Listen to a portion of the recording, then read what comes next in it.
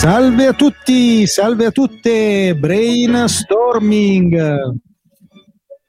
Bentrovati e bentrovate su questo podcast collaborativo dove tiriamo fuori delle buone idee e oggi si parla di come fidelizzare il pubblico, dove scegliamo un argomento e dove ognuno dice la sua e l'obiettivo non è tanto quello di ascoltare le idee sconvolgenti delle altre persone, ma è guardare il mondo dal punto di vista degli altri e questa cosa ci fa crescere, questa cosa ci fa aprire la mente. Potete proporre i prossimi brainstorming, potete partecipare con la chat vocale su Telegram, potete iscrivervi semplicemente al podcast, potete votare al sondaggio per decidere l'argomento di cui parlare. Trovate tutte le indicazioni nella descrizione di questo episodio. Ci sono poche regole in questo podcast, ma molto buone. Sono 5 le regole di ingaggio. La regola numero 1 è che non ci si presenta, è sufficiente il nome di battesimo. La regola numero 2 è che non ci si fa pubblicità, non siamo qui per questo. La regola numero 3 è che non mi si ringrazia. La numero 4, non mi si fa i complimenti. E infine la regola numero 5, non si va off topic, si rimane sul tema, e il tema in questo caso è come fidelizzare il pubblico, gentilmente proposto da Alessandro. Come sempre aspettiamo che termini la nostra meravigliosa sigla, così le persone cominciano a connettersi. Se state ascoltando il podcast potete skippare avanti se questa parte la conoscete a memoria.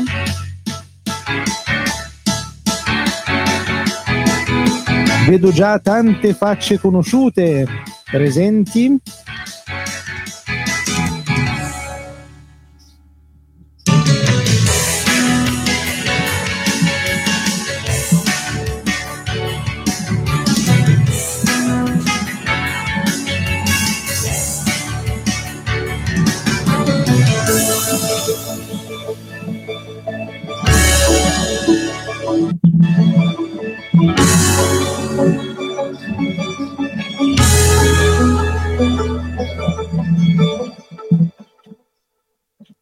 Wow, salve a tutti, salve a tutte, ma soprattutto salve Rachele.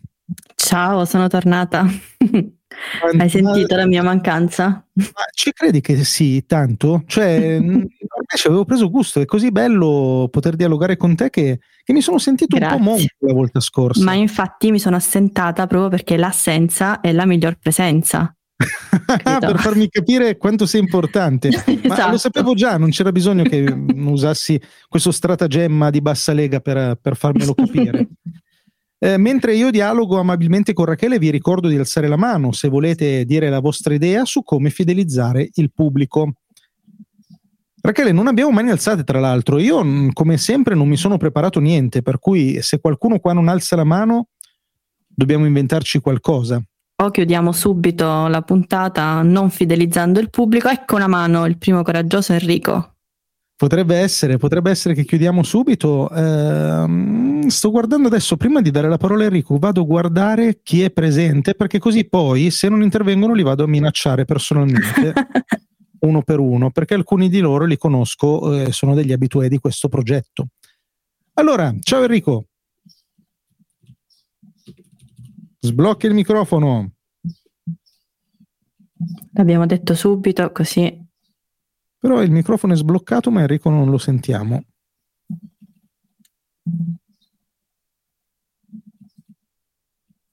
Nel frattempo potete prenotarvi.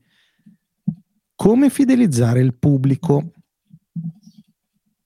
Dai, dine una tu, Rachele, mentre aspettiamo che Enrico si sblocchi. Guarda, io ho una chicca che ho consigliato ad un mio amico, è stata quella di utilizzare un nome identificativo per il gruppo. Quindi lui a un certo punto ha iniziato a chiamare la sua community con un nome che li identificava in quanto parte della community, e funzionava perché loro poi si autoproclamavano parte di questa community. Verissimo. Eccoti Enrico, ciao. Eccomi. Rimani lì, partecipa pure alla discussione. Parliamo un attimo di questa cosa qua che è interessante, trovare un nome identificativo.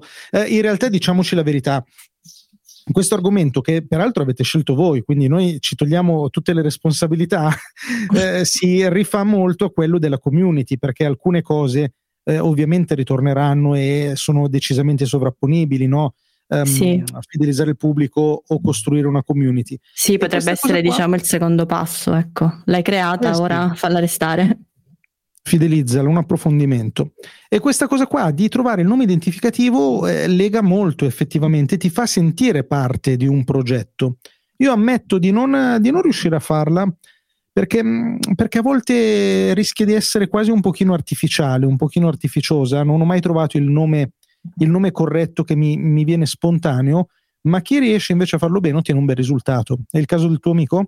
Sì, il suo si chiamano Tartagenius, secondo me è tenerissimo come nome, e poi questo genius dà il senso di proprio, no, di positività a chi fa parte di questo gruppo, quindi sono andati subito bene, ecco. Io non ho ovviamente una community con un nome identificativo, ecco, però sono stata brava a consigliarglielo. Sì, mi sembra un'ottima idea, assolutamente. Sentiamo Enrico, dai, ora che possiamo sentire la sua voce. Eccomi qua.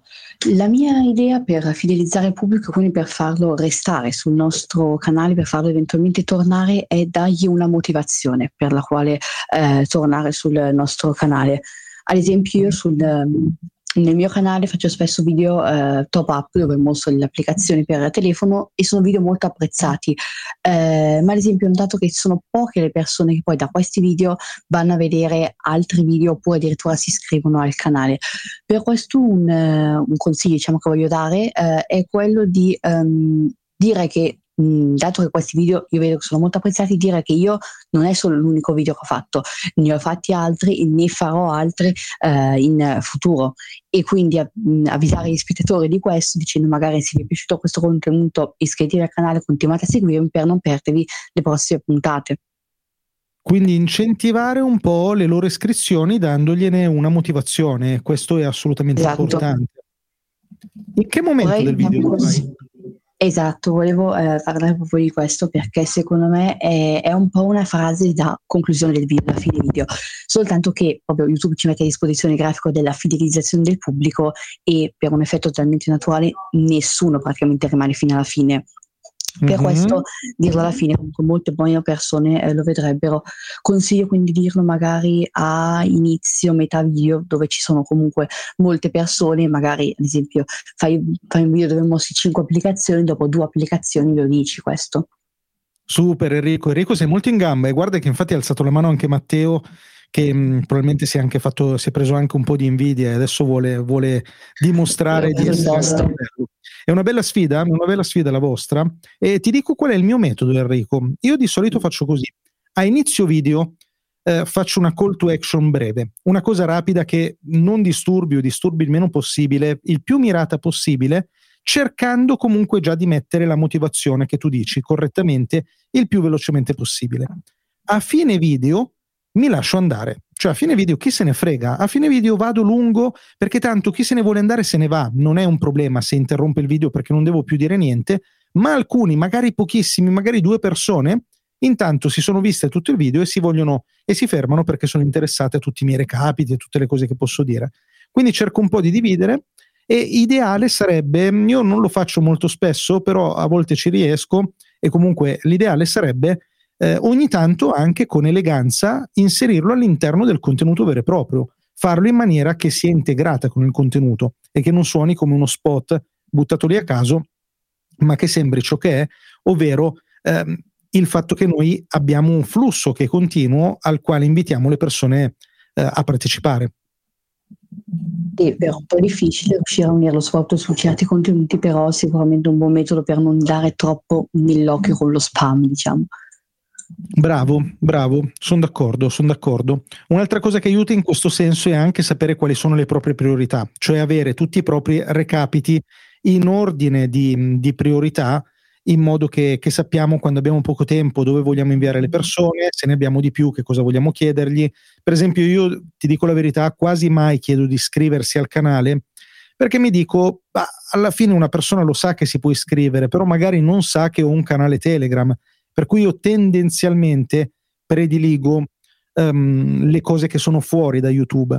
invece punto sul canale quando so che farò dei video magari che esploderanno molto. Per esempio adesso ne uscirà uno su Photoshop che credo che funzionerà molto bene, oppure quando faccio cose che non sono perfettamente in linea con i miei video abituali ma che mi servono per acquisire pubblico, e allora in quel caso dico attenzione, se vi interessa però la comunicazione digitale c'è il mio canale, iscrivetevi al mio canale, se no tendenzialmente vado sull'esterno.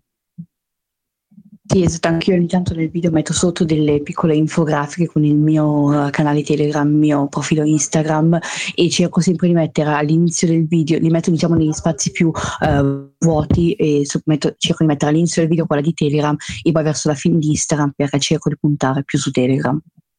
Certo. Grazie mille Enrico. Ciao. Ciao. Allora, Enrico 1, Matteo 0, e proprio per fare soffrire ancora un po' Matteo, che non vuole il suo punto, do la parola invece al mio avvocato. Poi abbiamo, credo che sia arrivato prima Tobia, di Matteo e poi Alessio. Sì. Avvocato, buongiorno. Buongiorno. Secondo me, almeno una tecnica che io sto provando ad utilizzare è quella comunque di fare dei riferimenti chiari ai contenuti che si sono fatti o quelli che si hanno in programmazione di fare. Quindi mettere anche un po' di aspettativa nelle persone, se magari si sta affrontando un argomento, cercare magari nei passaggi più complessi, più delicati, di rimandare a un approfondimento successivo oppure a un approfondimento che si è fatto. Una sorta quindi di incrocio di contenuti, differenziando molto anche però le piattaforme, perché alcune piattaforme possono magari prediligere dei contenuti di un certo tipo, altri contenuti, quindi quelli visivi più immediati d'impatto magari sui social più normali come può essere Instagram o altri social, mentre invece per degli approfondimenti rimandare anche dai social ai video tutorial piuttosto che non. Quindi anche nei video tutorial magari dire, se volete un sunto di quello che vi aspetterà nelle prossime puntate, venitemi a vedere sul mio social. È complesso, bisogna studiarselo, bisogna avere un ottimo calendario editoriale, ma ritengo che possa essere molto interessante, perché così fai una narrazione e il pubblico ti può seguire in questa narrazione. Tra l'altro, secondo me, sui contenuti futuri puoi anche farli partecipare, come stiamo facendo noi qui con Brainstorming, nel senso che io utilizzo molto la tecnica, ad esempio, di chiedere dei feedback per migliorare i contenuti e ovviamente, ma questo poi va nella parte della community, di interagire molto con la community, conoscendo molto di più la community, puoi anche fidelizzarla meglio, ma soprattutto anche fidelizzare chi magari per la prima volta arriva all'interno dei tuoi contenuti, perché ovviamente una persona che non t'ha mai visto, che non sa chi sei, poi con vari strumenti, io mi do la regola, 3 regole, cioè tre tipi di contenuti, uno visivo, uno audio e uno invece che è sia audio che visivo, e alla fine poi cerchi di segmentare un po' i tuoi contenuti, dando un insieme poi alla tua community, quella più fidata, quella che ti segue, riesce ad avere un po' a seconda della materia trattata un po' tutto, quello più veloce, quello meno veloce, quello più approfondito o quello meno approfondito. È dura però, molto dura. Secondo me sulla questione dei contenuti passati e futuri, oltretutto ti ho salutato come avvocato Paolo Rendina, se ho indovinato l'accento, cosa che sbaglio regolarmente. Sì, l'ho indovinato. Paolo Rendina, sì. Perfetto, avvocato, il mio avvocato di fiducia, del quale non ho ancora avuto bisogno, per fortuna nella mia vita, ma chissà mai nella vita, quindi è meglio avercelo. Secondo me c'è un'ulteriore variabile che è bene inserire in questo ragionamento interessante, cioè riferimenti ai contenuti passati e futuri. Uno peraltro bravissimo a fare questa cosa, è già stato citato diverse volte in questo podcast, è Giorgio Taverniti, riesce in ogni contenuto a darti i rimandi a quelli successivi, a quelli precedenti, cioè ha veramente un'attenzione, un focus su questa cosa che è invidiabile. Io per esempio non sono così bravo, non ci riesco a farlo, sarà che tendo a fare troppe cose, forse me le dimentico.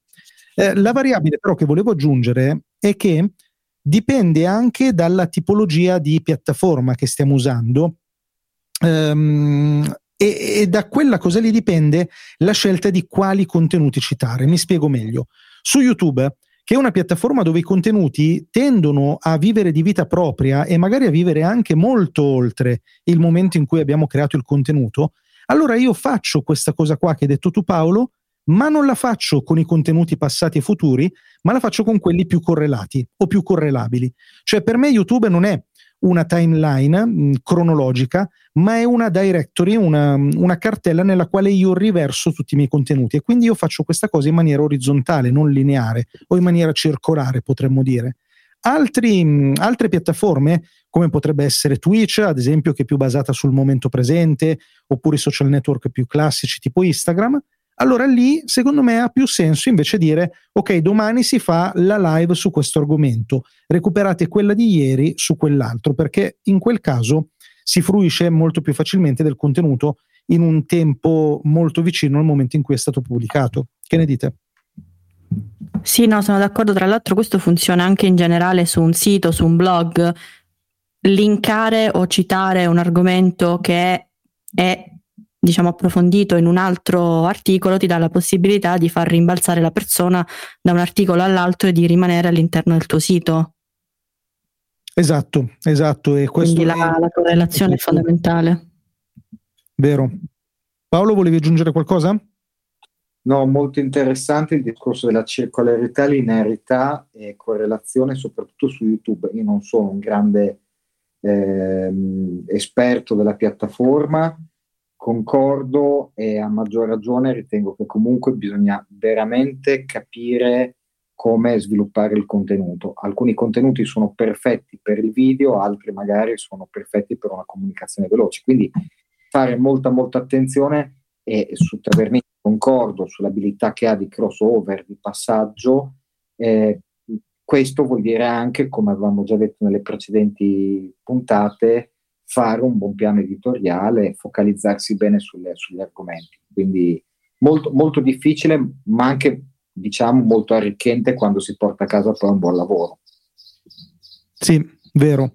Io di base una cosa che faccio è considerare i miei contenuti, ma questo dipende dal progetto, non è che sia la cosa giusta da fare. Quello che faccio è considerare i miei contenuti come potenzialmente immortali, come potenzialmente eterni, anche perché quello è quello che cerco di fare per ogni contenuto. Ovviamente ci riesco solo per una minoranza.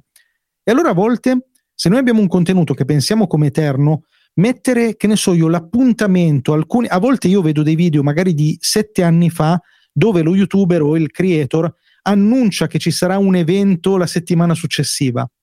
Non lo so, ma quella cosa non è che mi dia fastidio da utente, però mi ricorda che quel video è vecchio, e allora tendo magari in maniera inconscia a vedere quel video come un video vecchio.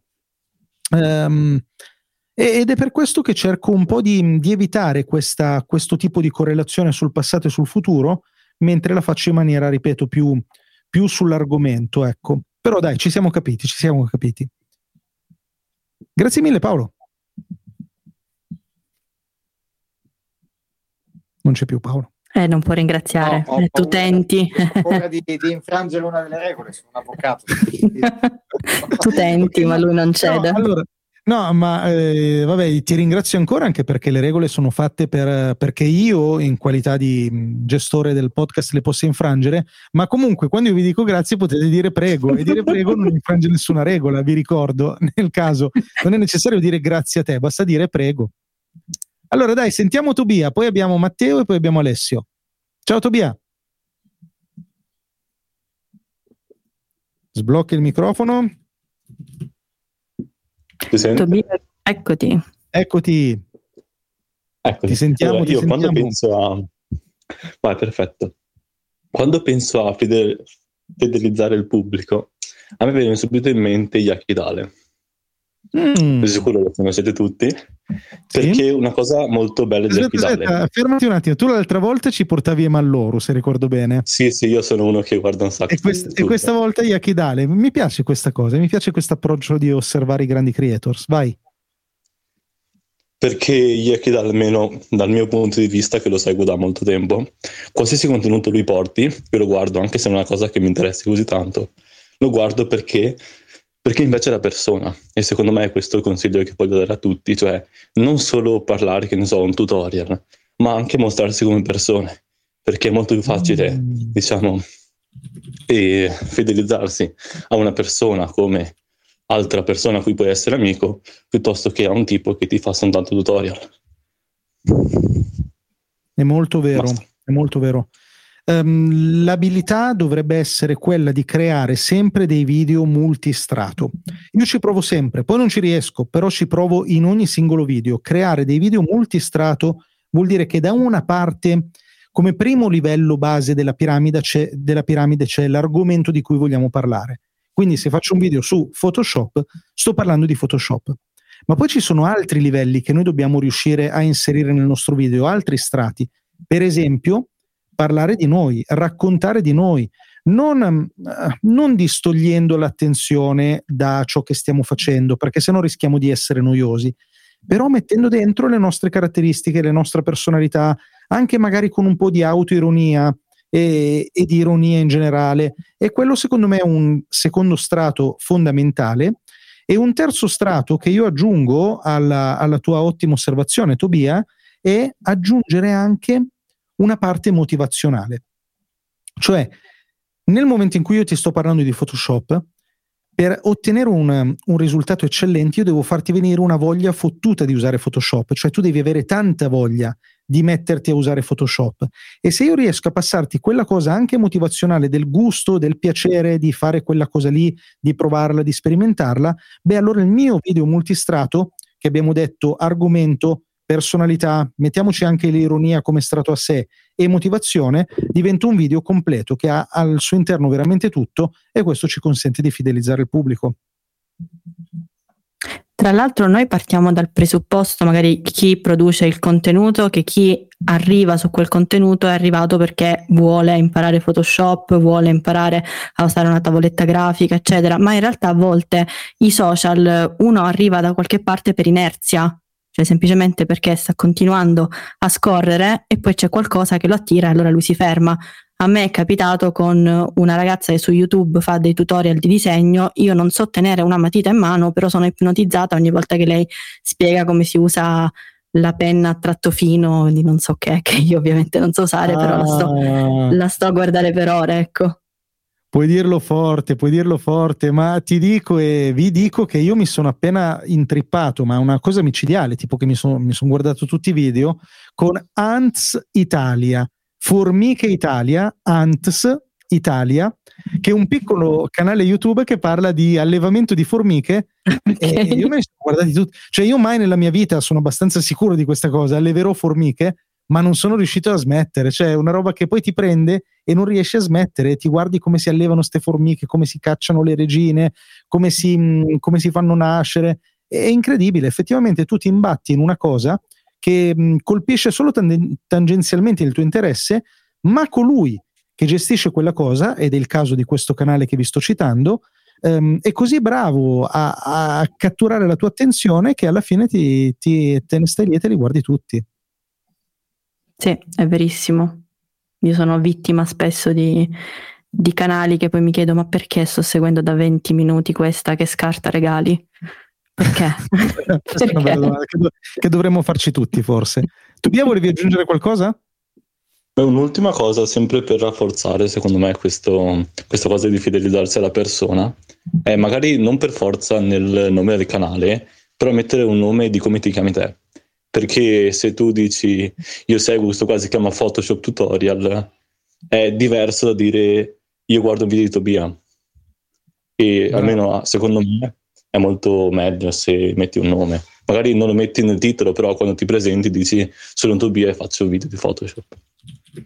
Fantastico, questa è un'indicazione molto preziosa. Tutti voi che avete canali che non hanno il vostro nome e cognome, presentatevi sempre, hai ragionissima. Salve a tutti, sono Andrea e bentrovati su Photoshop Tutorial. Perfetto. E quando chiudete, da Andrea è tutto, ciao, quindi sempre il nome all'inizio e alla fine. Se avete per esempio dei canali aziendali, io tendenzialmente suggerisco comunque di dire il proprio nome, Poi alcuni dicono, ed è corretto, ma io non voglio personalizzare troppo il canale perché è il canale dell'azienda, è il canale della società. È vero, ma dire un nome e dare quel tocco di umanità a ciò che stiamo dicendo non è che personalizza eccessivamente un progetto. Quindi ricordiamoci che gli esseri umani sono progettati per comunicare con altri esseri umani e far percepire questa cosa è sempre un vantaggio. Tobia, hai detto una cosa molto molto interessante, ti ringrazio. Tra l'altro, se ci pensi, gli stessi robot o intelligenze artificiali si presentano con un nome, no? Ciao, sono Toby, ciao, sono Alexa, ciao, sono... non mi come si chiama? Siri, ciao, sono Siri. Quindi se hanno dei nomi le intelligenze artificiali ci sarà un motivo. Vero, ottima riflessione. Grazie Tobia. Prego, che dire. Ciao. Bravo, vedi, visto che piano piano imparate la risposta giusta alla domanda sbagliata. E allora salutiamo anche il nostro Matteo. Ciao Matteo. Ciao Andrea, ciao a tutti. Ti ho fatto un po' soffrire, ti ho tenuto così in sala d'attesa, ho detto ma facciamolo friggere un po' questo ragazzo. Ma tu quando inizi i tuoi video lo dici che ti chiami Matteo?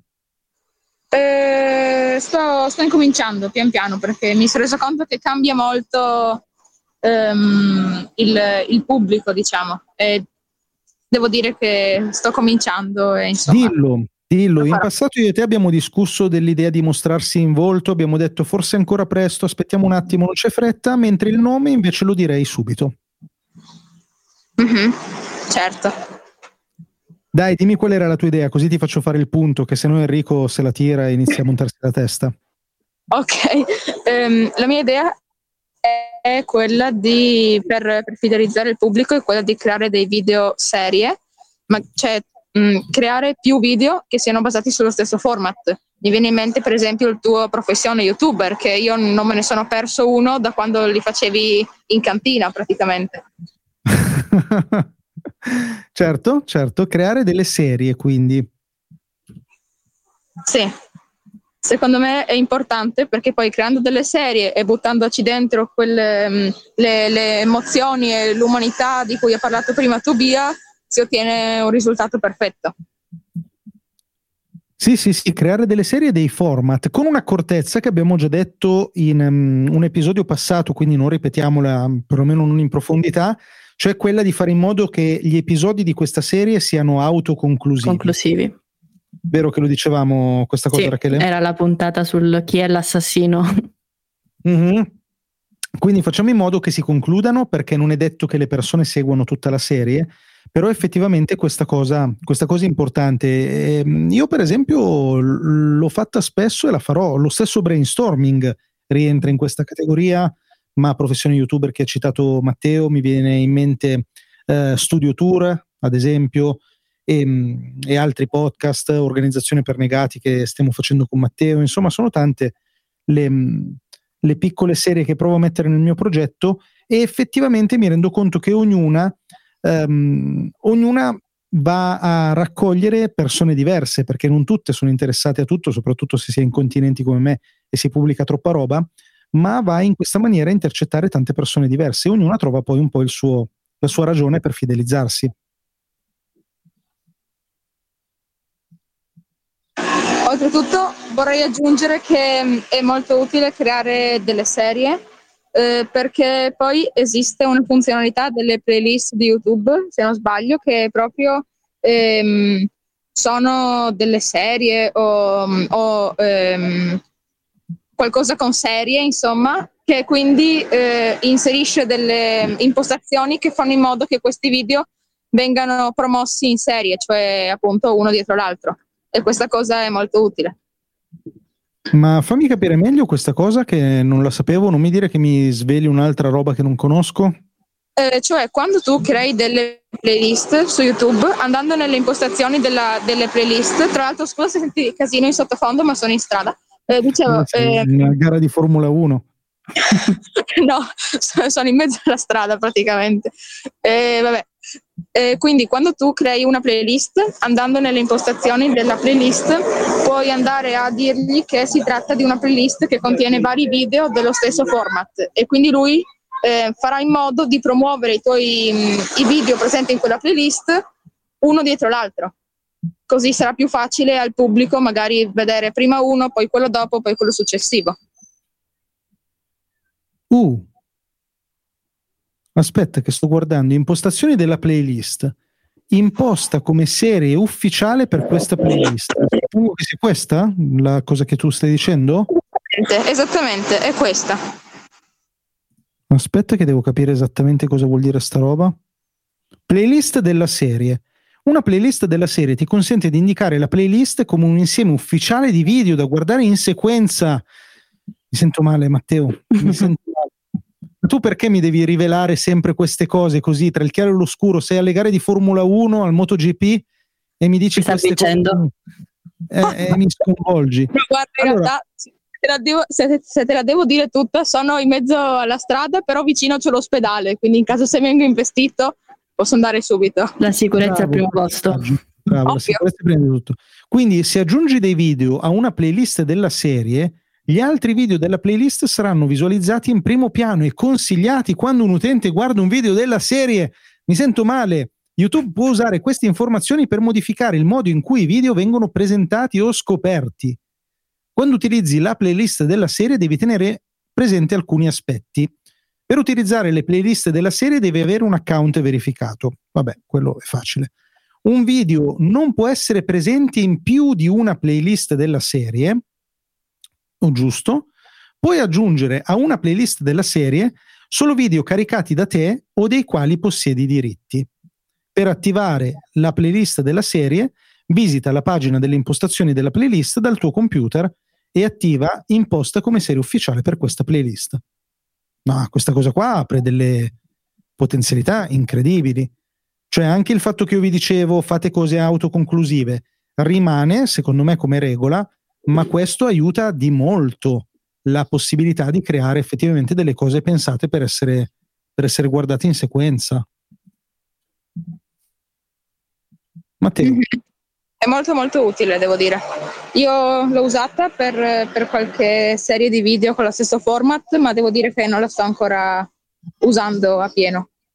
Ma allora non sono neanche io sicuro di come la voglio usare, però è una funzionalità comunque da tenere decisamente in mente. Decisamente.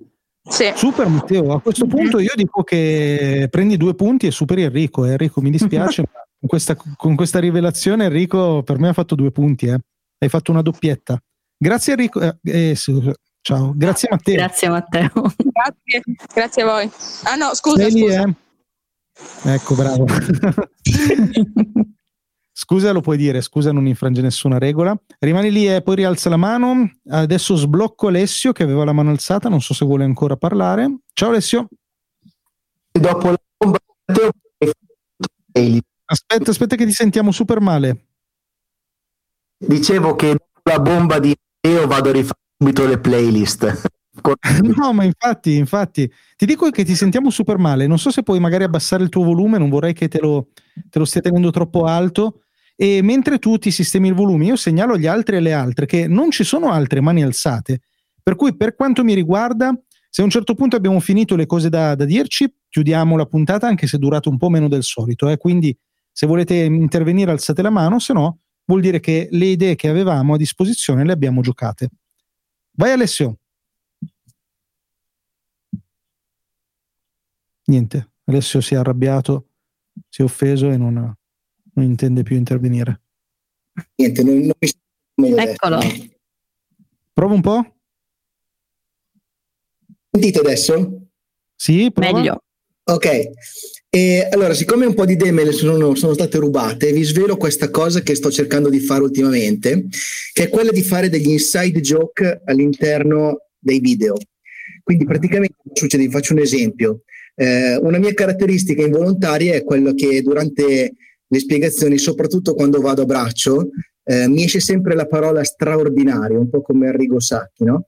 E così me l'hanno scritto sul canale Telegram, mi hanno scritto da Telegram, mi hanno detto ma scusa, tu continui di straordinario, e adesso praticamente ormai diventa una cosa divertente per la quale ogni tanto lo butto dentro e finché qualcuno se ne accorge o aspetta tutto il video per vedere se poi magari lo dico alla fine. Bellissimo, bello, molto interessante. Mettere che poi pensa anche quanto fa community questa cosa, le persone che lo capiscono. Sì. Io a volte lo faccio con i grammar nazi, però devo dire che non sono molto costante nel parlare dei grammar nazi, anche se meriterebbero molto più spazio nelle mie parole e soprattutto nelle mie brutte parole.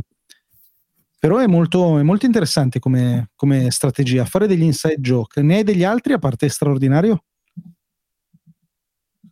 Quando parlo di un fotografo che si chiama Settimio Benedusi, che tutti sanno che io ho un contenzioso con lui, nel senso che ci punzecchiamo sempre, allora quando lo tiro fuori, tutti quanti poi mi dicono: ti ho beccato al minuto 43, 14, hai fatto un riferimento a una foto, così, tutte queste cose qua. Alla fine poi loro mi scrivono. Il mio scopo è quello di arrivare al punto in cui si fanno, sai, quei drinking games, che ogni volta che uno dice straordinario si butta giù uno sciottino. Bello, super, sì. Ma è una cosa che ti riesce spontaneo o che ti devi preparare? All'inizio era spontaneo, nel senso che comunque straordinario tipo lo dico sempre, anche senza volerlo, però ogni tanto adesso, specialmente per esempio ieri che ho fatto una live, appositamente ho detto straordinario 3 o 4 volte per stuzzicare. E questo viene colto? Sì, ma già scritto in 2. Bello, sì, è vero che poi ti scrivono le persone anche per dirti, per riportarti la soddisfazione di aver colto il joke, l'inside joke. Non so se vi ricordate 2 o 3 Sanremi fa che i The Jackal, se non sbaglio, invitarono sui social tutti i cantanti a dire una parola tipo termosifone, forse era termostato se ricordo bene, e ci furono alcuni cantanti che alla fine della loro esibizione dissero questa parola, e su Twitter continuava a rimbalzare perché c'era chi capiva e chi non capiva, e quello rafforzò tantissimo la community dei The Jackal, perché chi non li conosceva, incuriosito, poi li ha conosciuti. Eh sì, e poi chi la capiva godeva del fatto che gli altri non la capissero. Esatto, sì, c'è un po' di sadismo.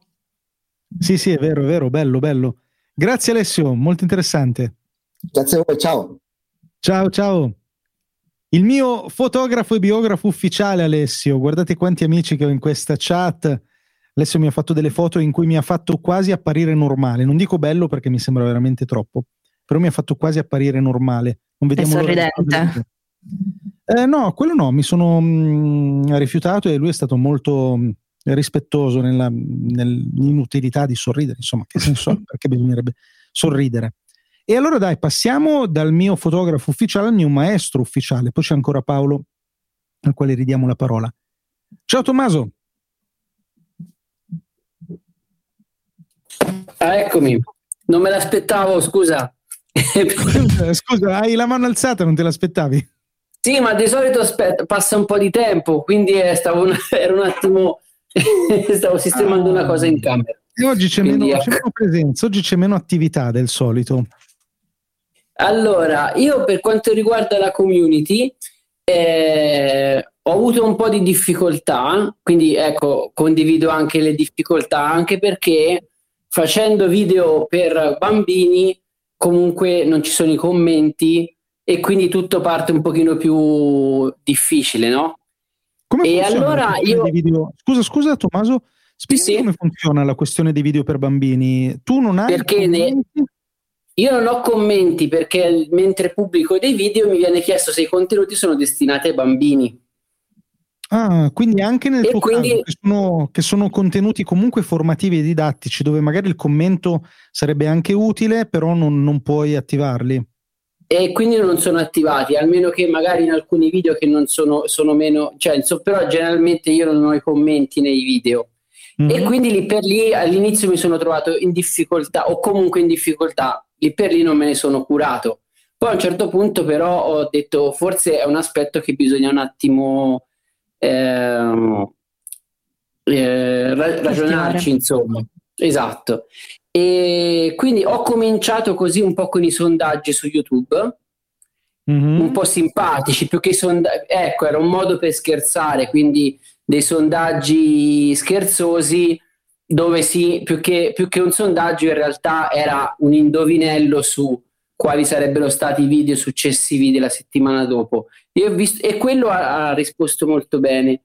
E inoltre io poi nei video io non ho mai detto, o l'ho detto poche volte, di iscriversi al canale, perché proprio non mi riesce, cioè proprio una cosa che non, anche perché comunque i video sono quasi delle lezioni, e quindi metterci dentro la parola iscriviti o metti mi piace al video proprio non mi ci sta. Una cosa invece che ho fatto una volta così senza neanche programmarla è stata quella di chiedere di iscrivermi per consigli o per insomma quello che volevano, e hanno cominciato a scrivermi, e la cosa mi fa cioè è bello, perché poi magari chiedono i video, spesso la maggior parte sono bambini che mi chiedono quando arriva l'argomento per l'interrogazione, però insomma è piacevole. E poi niente. Cioè, tiriamo fuori un'idea dalle cose che stai dicendo, però, perché ora sì, hai ragione, perché me ne hai dette un sacco.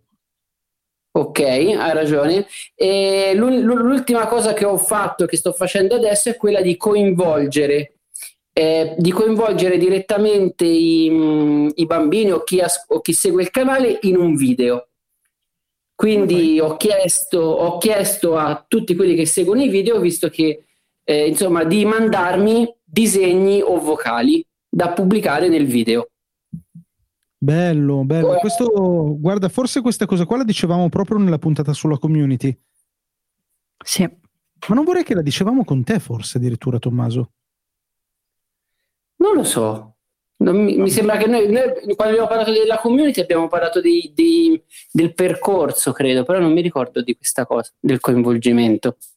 Comunque coinvolgere le persone nel nostro video, e l'altra volta, ve lo ripeto velocemente, dicevo proprio prendete come caso studio l'avvocato Angelo Greco su YouTube, che questa cosa qua la fa molto bene, si fa mandare i videomessaggi, li mette all'interno dei suoi video, è molto bravo nel prendere contributi del pubblico e inserirli nei video che realizza. Bene, allora mi sono segnato questa come idea, Tommaso, coinvolgere gli utenti nel video, nel contenuto facciamo. Ok. Grazie. Prego. Super, ciao. Allora dai, io direi che secondo me possiamo anche ascoltare Luca che ha la mano alzata, poi Paolo che aveva la mano alzata, suppongo che voglia ancora dire delle cose, e poi se non ci sono altri interventi ci salutiamo. Cosa dici, Rachele? Sì, ma alzeranno. Quando c'è la minaccia di chiudere poi alzano sempre tutti. È sempre così, vero? È un po' così, minaccioso, o si parla o chiudiamo e tutti parlano. Ciao Luca. Ciao, buonasera a tutti. A te. Allora, mi sono alzato adesso la mano perché, come dicevate prima, forse questo argomento di stasera si va a collegare un pochino con quello della creazione della community. Quindi aspettavo un attimo di capire se dicevo una cretinata o meno, quindi volevo ascoltare anche un po' quello che dicevate voi. Perché sai che le nostre regole sono molto severe, allora stai attento, lo capisco. Assolutamente, guarda che all'inizio che sentivo i vostri podcast ero praticamente rasta, adesso con la tensione sono diventato quasi pelato, capito? Quindi c'è quest'ansia tremenda, no? A parte scherzi, un discorso che facevo magari è quello di provare a collegarci a proprio quella parola che è stata messa come il titolo di oggi, fidelizzare. Spesso fidelizzare è uguale anche a premiare, o sbaglio? Quando magari pensiamo alla fidelity card, il nostro cliente con la fidelity card è quello che poi verrà premiato, perché sennò questa card che la fa fare? Vero.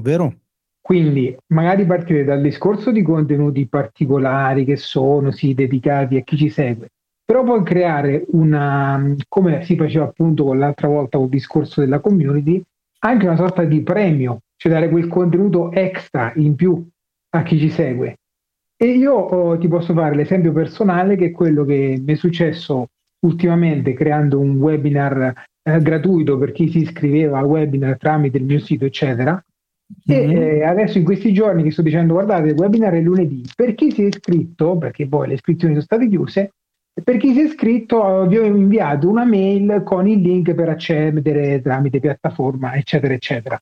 Che succede? Che siccome questa cosa io la dico in pubblico, e quindi non solo nel canale dove ci sono gli iscritti, ma la dico anche sui canali magari social, quindi Instagram, Facebook, eccetera, vedi che chi non si era iscritto adesso ha alzato le antenne e vede che ci sono dei dialoghi tra me e delle persone che sono sul canale magari e comincia a essere incuriosito. Dice, cavolo, perché questi fanno sto webinar che magari parla di una tematica particolare che interessava anche a me, però io non sono nel canale e non posso accedere.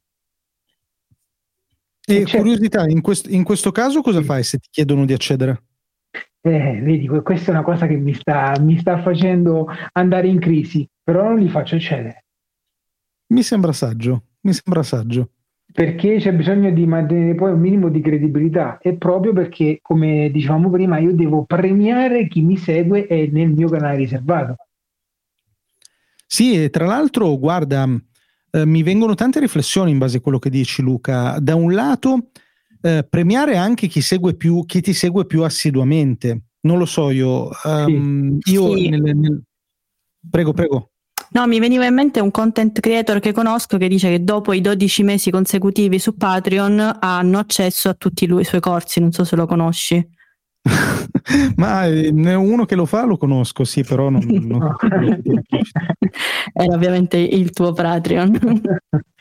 Ah, sì, ma ci sta questa cosa, ma anche ad esempio una cosa che io oggi faccio, ma non con una strategia, ma perché sarebbe inevitabile, per dire, io ho il gruppo Risponde Ciraulo dove ogni tanto si aprono le danze e si possono fare domande e in quel caso ad oggi io consento soltanto 30 domande, per cui i 30 che arrivano per primi possono fare la loro domanda che insomma, un po' generalizzando un po' e cercando di giocare un po' con la statistica, sono anche quelli che ti seguono più da vicino, perché vuol dire che quando io ho pubblicato il messaggio sul canale Telegram dicendo che si apre quel gruppo, sono quelli che sono andati nel gruppo perché hanno visto prima degli altri il messaggio.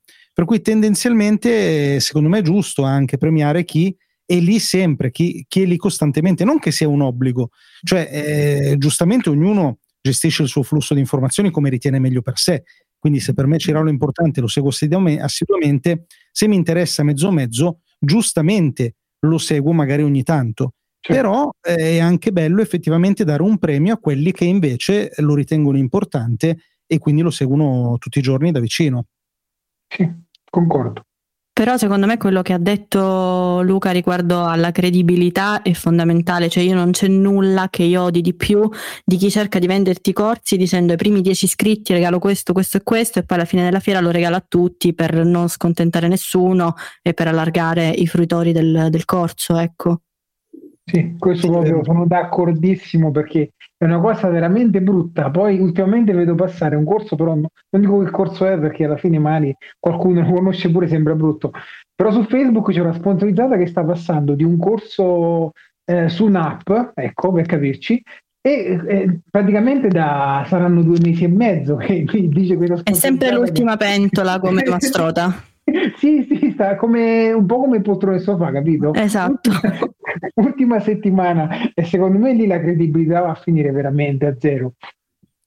In realtà io l'ho studiato il caso di poltrone e sofà studiando il marketing ed è una scelta pensata, voluta e diciamo combattuta e alla fine accettata. Cioè loro sostengono, comunque chi è d'accordo a livello di marketing su questa teoria, che il divano è un acquisto che la persona fa solo in modo impulsivo. Cioè tu non compri mai il divano quando ti si sta effettivamente rompendo il divano, ma in un gesto impulsivo a cui vuoi fare questo tipo di acquisto. Quindi anche se tu nel tuo subconscio lo sai che non è vero che è l'ultima settimana di saldi, vanno a beccare quel momento di impulsività per cui alla fine poi riescono a fidelizzarti e a farti comprare, ecco. Ho capito. Interessante. Sì. Magari perché loro danno per scontato che uno non è che vada tutti i giorni a guardare i divani, quindi dicono è possibile che tu quella volta che capiti dentro poltrone sofà magari sei anche un po' anziano, non lo so io qual è il loro tipo di target, però magari sei quel tipo di target che non è così dentro certe dinamiche, quindi non ci fai caso e quindi anche se consciamente dici non importa lo sconto, poi inconsciamente ti fai comunque influenzare. Sì, rientra tutto nel concetto di impulsività, è un acquisto impulsivo, quindi non ragioni troppo. Sai, un computer comunque prima di comprarlo, anche se sei proprio nel periodo di shopping frenetico, inizi a pensare, no, mi serve la RAM così, questo e quest'altro, invece il divano ti siedi, è comodo, ti coccola, lo compri. Mm-hmm. Ah, ma sai che non l'avrei mai dato come un acquisto impulsivo il divano? Io sì, l'ho studiato. Divano. Comunque si vede che sono strano. No, però è vero. E l'altra cosa che volevo aggiungere è che usare il trucchetto del principio d'urgenza e poi non applicarlo davvero, oppure anche la stessa cosa vale con la scarsità, mette in cattiva luce tutti gli altri che lo fanno in maniera reale. Cioè, per dire, io ho venduto il corso di OBS Studio e c'è stata una fase di prevendita in cui effettivamente era alla metà del prezzo attuale e un'altra fase in cui era a circa il 75%. Ed era vero, cioè oggi tu non ce l'hai più a quel prezzo e probabilmente mai ce l'avrai, se non magari fra qualche anno in occasioni particolari. E però effettivamente alcuni mi hanno detto, cavoli, però così sembra quasi poco credibile. Io mi dicevo, ma scusa, perché poco credibile? Cioè, se io ho un'offerta particolare, circostanziata, legata al fatto che in questo momento il corso è in una fase particolare della sua vita, è una specie di crowdfunding e quindi in offerta, non vedo perché dovrebbe essere poco credibile. E il motivo è perché molti abusano di questa strategia e la usano in maniera poco etica, cioè imbrogliando le persone di fatto. Perché se si usasse sempre eticamente sarebbe semplicemente un'ottima strategia di marketing, ma anche di vendita di un prodotto e di fidelizzazione delle persone. Assolutamente sì, anche perché ripeto, la credibilità te la giochi e poi la prossima volta che lancerai un'altra idea del genere, un corso, un qualsiasi prodotto, le persone diranno sì, vabbè dai, lo compro quando c'ho tempo perché poi il prezzo scenderà di nuovo o magari se glielo chiedo me lo rimette al prezzo dell'offerta e via.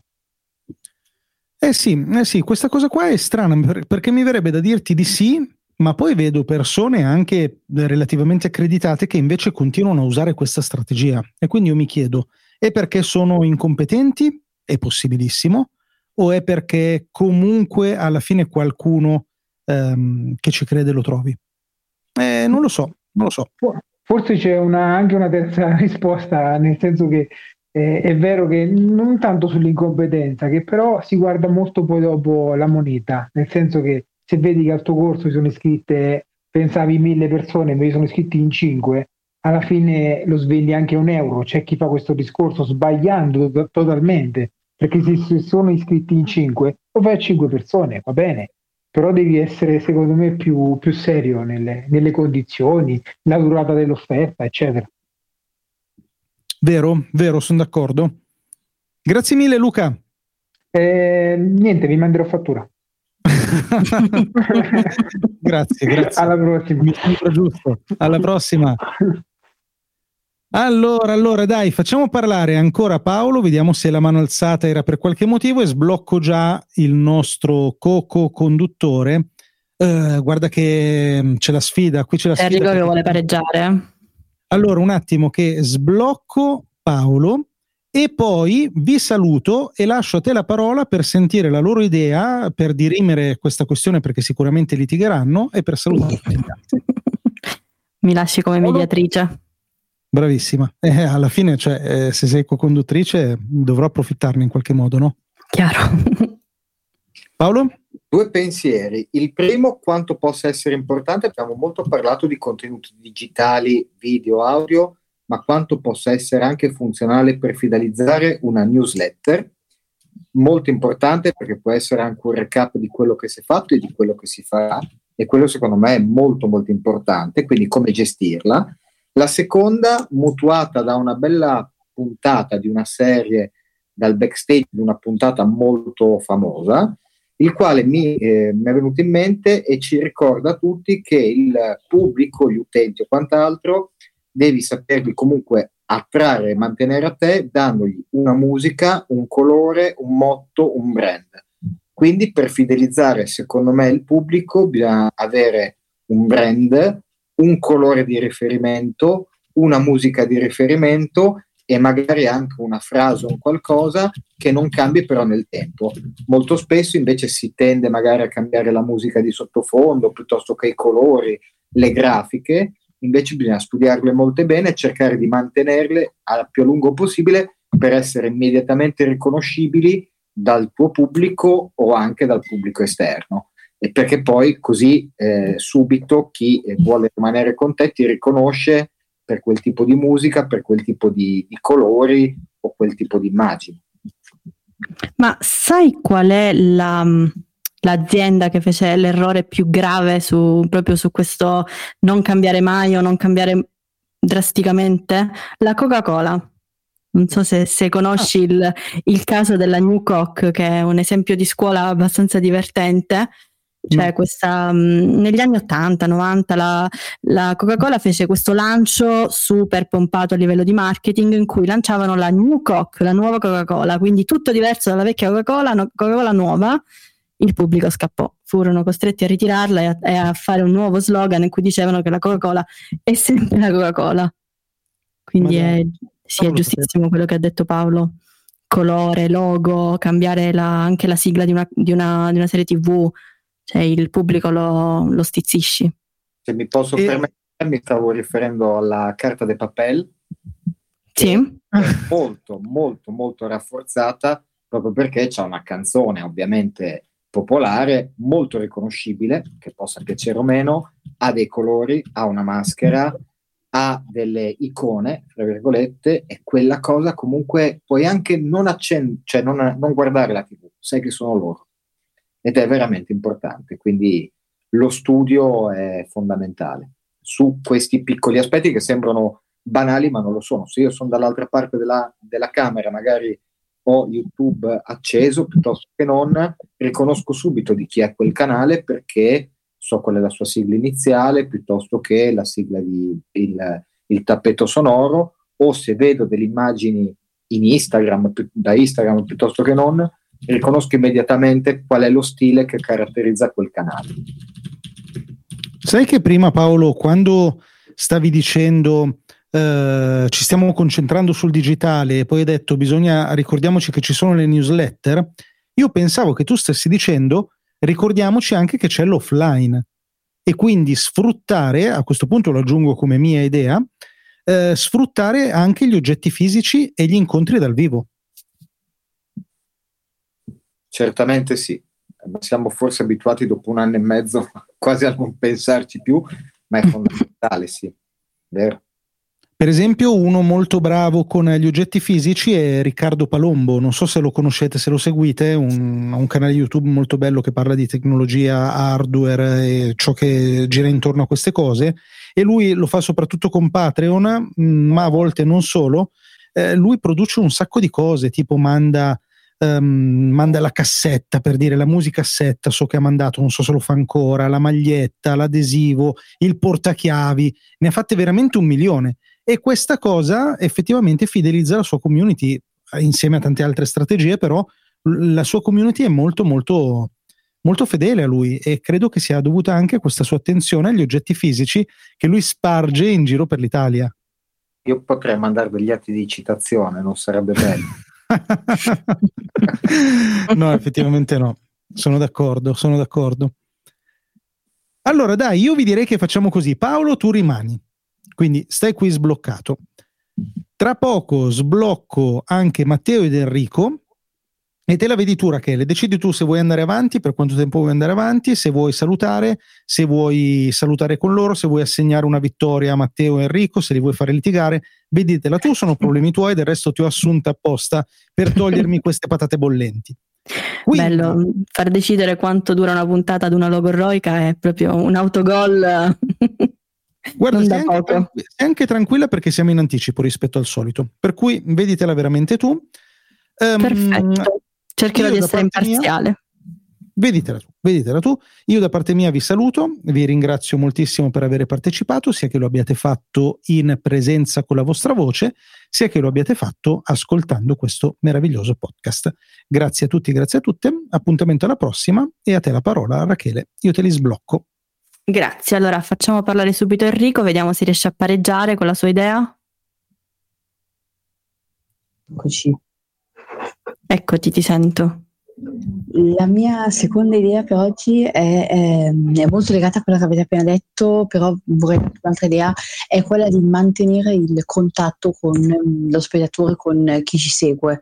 Io sono un grande fan della meno video ma più di qualità, quindi magari anche solo un video in 2 settimane è fatto bene, ma in queste 2 settimane non lasciare un vuoto totale, ma magari creare dei piccoli contenuti o molto più brevi, magari sì, molto più brevi da pubblicare, magari anche su altri social, come ad esempio su Telegram, o comunque farsi sentire con il nostro pubblico, magari mettere dei sondaggi, insomma creare un'interazione con il pubblico.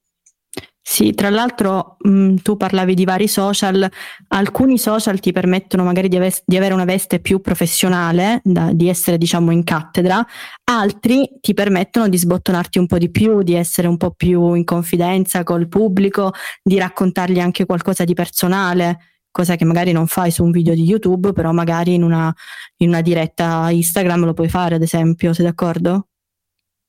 Sì, assolutamente, magari anche cambia anche il tono con cui ti approcci. Se più un video su YouTube è un tono voce, quindi sentono la tua voce, su Telegram è più magari un messaggio, quindi può risultare più professionale, invece su YouTube si può fare qualche battuta, qualche accenno alla vita più privata. Senti, invece tu pubblichi mai tipo gli errori, i bloopers, quello che ti rende un po' più umano? A me capita spesso di consigliarlo. Sì. Sì, spesso o gli metto direttamente nel video, proprio quando succede il video metto il video rimpicciolito con l'effetto bianco e nero. Ok. Oppure mi è capitato in un video che ne ho fatti un sacco di fare proprio una raccolta, è venuto fuori un video di 1 minuto e mezzo pubblicato sul canale Telegram. Ok, io il punto te lo do. Ovviamente, quindi ritieniti in fase di pareggio, però c'è diritto di replica, quindi diamo la parola a Matteo a questo punto. Ok. Grazie Rachele. Oltretutto volevo anche aggiungere che secondo me le persone sono, tra virgolette, molto felici, diciamo, quando vedono un po' dietro le quinte il backstage di quello che è il nostro canale, il nostro progetto, e secondo me anche questo crea molta fidelizzazione da parte del pubblico. Quindi non solo gli errori, ma anche far vedere come si arriva a quel prodotto finito, a quella puntata. Sì, esatto, è molto utile.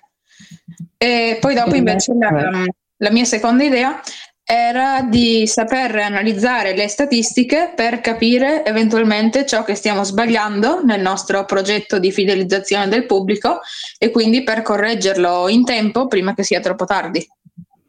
Ok, ho paura di chiederti a quali statistiche fai di riferimento perché so che sei quasi più tecnico di me, quindi a cosa ti riferisci?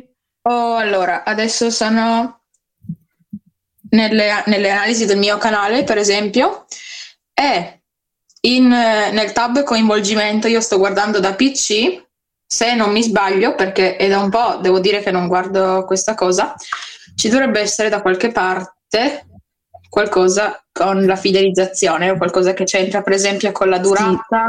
Sì, c'è la scheda del coinvolgimento e lì sotto c'è il grafico sulla fidelizzazione. Lo okay. Guardi anche tu, Enrico, quindi? Sì, sto vedendo anch'io.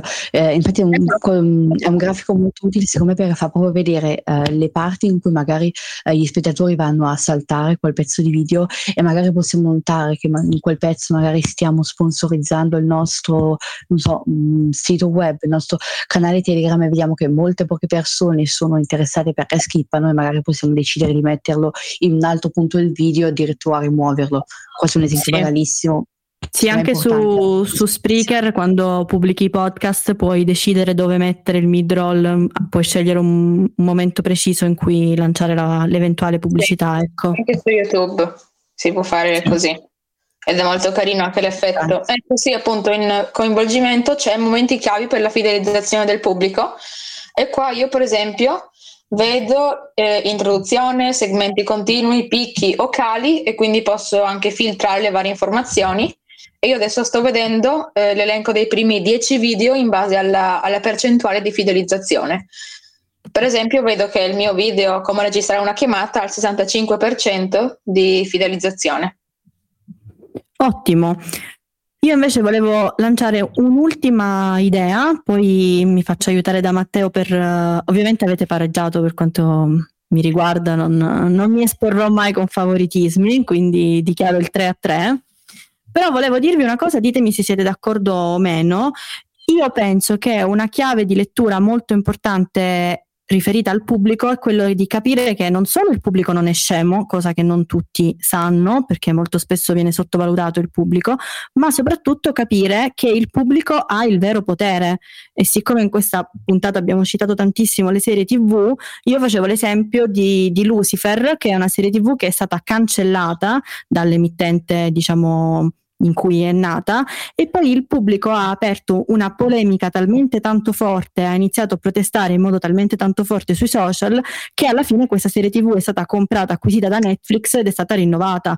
Quindi il pubblico è potente, non siamo noi potenti e loro ascoltatori inermi, ecco, siete d'accordo? Sì, assolutamente. Oltretutto però vorrei dire che tu hai detto che dobbiamo considerare il pubblico come delle persone che non siano che non sono sceme. Sì. Hai ragione, però vorrei aggiungere che nel mio ambito, insomma, io faccio tutorial e molto spesso questa cosa di intendere il pubblico come delle persone non sceme ti porta a non dire delle cose che per te magari sembrano ovvie e che mettiamo per la maggior parte del pubblico sono ovvie, ma che per quel 7% magari non sono ovvie. E quindi sì, assolutamente, quindi non è stupido, ma noi non dobbiamo dare nulla per scontato. Sì, esattamente. Magari per noi la più banale cosa, come dover creare un account prima di fare una presentazione su Google Presentazioni è scontato, una cosa super scontata, ma per uno che non ha mai usato Google Presentazioni non lo sa. No, ma questo vale in qualsiasi ambito, anche in un podcast. Tu hai una tua nicchia, però devi renderlo fruibile anche per chi non conosce perfettamente quella nicchia. Soprattutto tornando al discorso di prima, quello che il pubblico può cambiare le cose, anche perché il pubblico vede i nostri video, il nostro podcast, il nostro contenuto in un modo diverso rispetto a quello dall'interno, chiaro. E a questo punto, per non dare nulla per scontato, io farei elencare a Matteo gli appuntamenti e soprattutto come possono lanciarci nuovi argomenti per il sondaggio. Ok, certo. Allora, l'appuntamento con la chat vocale di Telegram per interagire con il podcast e quindi per partecipare attivamente si svolge ogni venerdì alle 18. Potete poi trovare il venerdì mattina la puntata del venerdì scorso sulla newsletter, perché questo podcast si ascolta da newsletter. Oppure lo si può trovare anche su Spotify o su Apple Podcast. Sì, esatto, su tutte le piattaforme di podcast, insomma. Potete poi, entrando nel canale Brainstorming Podcast, un canale Telegram, potete votare tramite il sondaggio che viene pubblicato ogni mercoledì per decidere quale argomento affrontare durante la puntata del venerdì sera. E invece, dai link che trovate qui sotto nelle info dell'episodio, potete andare a suggerire degli argomenti per le prossime puntate tramite un form di Airtable. Perfetto, abbiamo detto tutto, quindi l'appuntamento è a venerdì prossimo, sempre alle 18, sempre su Brainstorming Podcast. Grazie. Ciao. Grazie a tutti. Ciao, a presto.